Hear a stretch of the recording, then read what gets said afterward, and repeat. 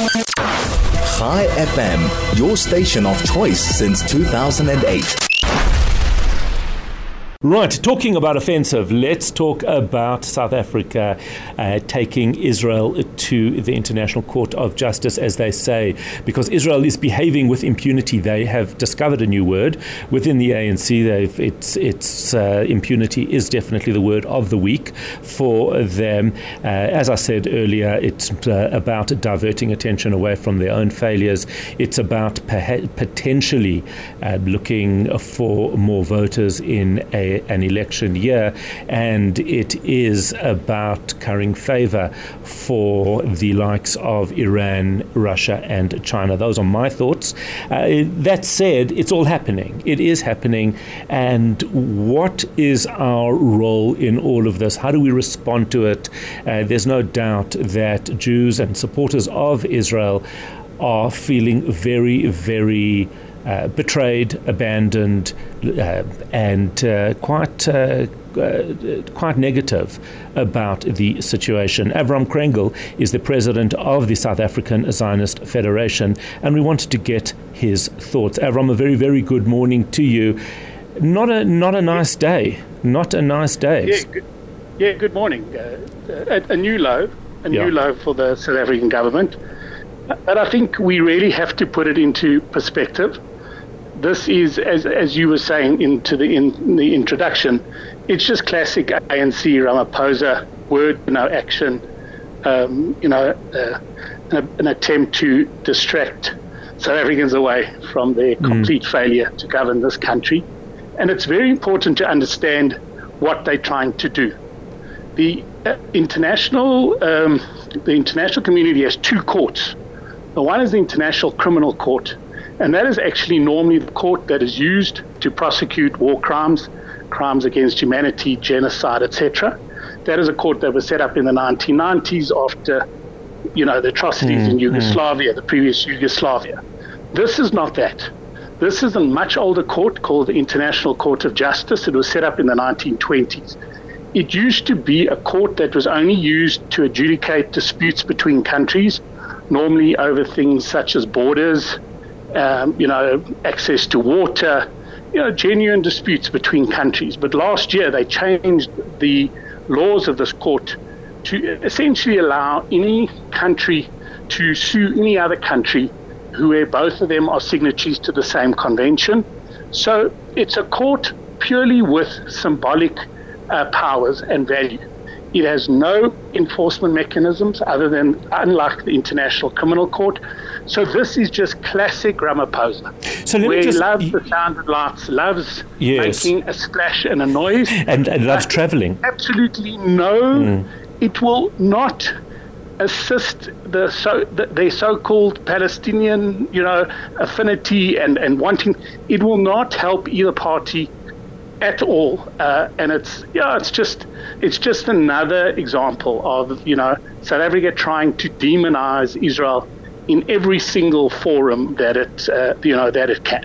So it's interesting. I didn't realize that it had no enforcement mechanism. In other words, absolutely nothing. So if they recommend, which is probably likely, that they will recommend something, whether it's more aid, whether it's more caution around civilians, whether it's a pause in fighting while this is determined, they can recommend it. But the reality is that there's nothing that binds or compels Israel to adhere to nothing whatsoever. The only bodies in the world that have proper enforcement mechanisms are the International Criminal Court and the Security Council of the United Nations.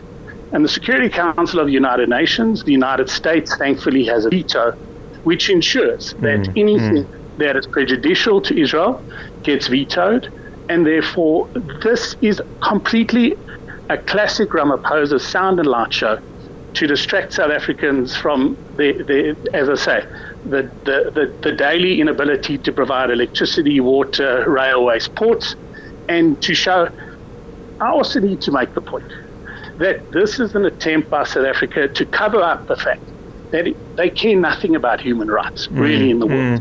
Our best friends are the worst human rights abusers: Russia, China, Iran. They have committed atrocities, murdered indiscriminately hundreds of thousands, if not millions of people in conflicts from Ukraine to Syria to Yemen. South Africa has never issued one word of condemnation against these countries, let alone taking a step like this, bringing a matter to the ICJ. They've also set the bar very low, in that all they have, this is just, it's like an interdict, all they have to try and prove is they're saying there's an intent for genocide and that it's plausible. And unfortunately, we are dealing with a UN body, so it's not certain that they will fail, but it is again just a meaningless gesture in a conflict which we actually the world could have done with South Africa's real involvement. They have very close ties, as we can see, with Hamas, with the Palestinians. They could have gone to the region, they could have engaged like Qatar, like all these other countries, and really tried to bring this conflict to a resolution. But instead, they've just chosen the easy way of grandstanding and demonizing Israel. So I wanted to read you a message that I've just received, and this person says, "Why the beloved country? I always am the biggest fan of South Africa. I love the people, I love the place, I love the chias. I sometimes feel like our leadership are useless, corrupt and silly, but that's a them thing, and I'm still BFFs. Today I feel ashamed to be South African. I feel guilty. I'm Israel Chai." And I think why I'm reading that out is I think that it captures the emotions of so many of us. We love South Africa. We love the people, the chias, and we do kind of look at the ANC and look at government and we kind of shake our heads, but we accept it. Today is a lot worse, isn't it? So I think we really need to differentiate between the country of South Africa, the people of South Africa, and the governments of South Africa. And the people and the country of South Africa are special. And this is an amazing place, and it's achieved amazing things.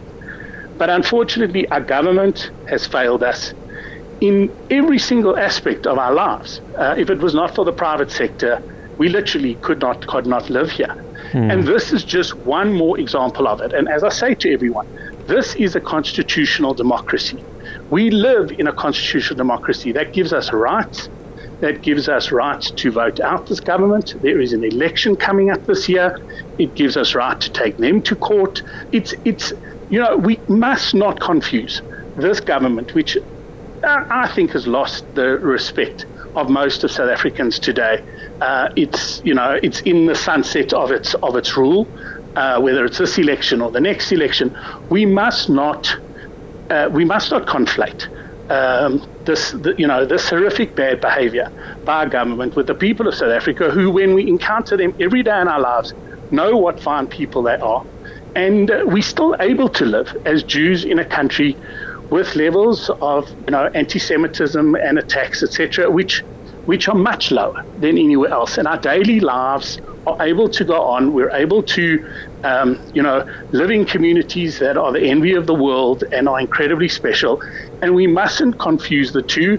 And like every other South African that has been let down by this government, we must fight it. We must fight it in the context of our constitutional democracy. And that, I think, is very, very well said. And we do have to keep that perspective. As I said to you yesterday or the day before, the week will happen. It might be unpleasant today. It might be unpleasant tomorrow. But at the end of the week, it'll still be Shabbat. And next week will be a week like just any other. Avrom Krengel, thank you for that. Thank you for all you do for the community. Avrom Krengel is president of the South African Zionist Federation, talking to us about the ICJ application by South Africa.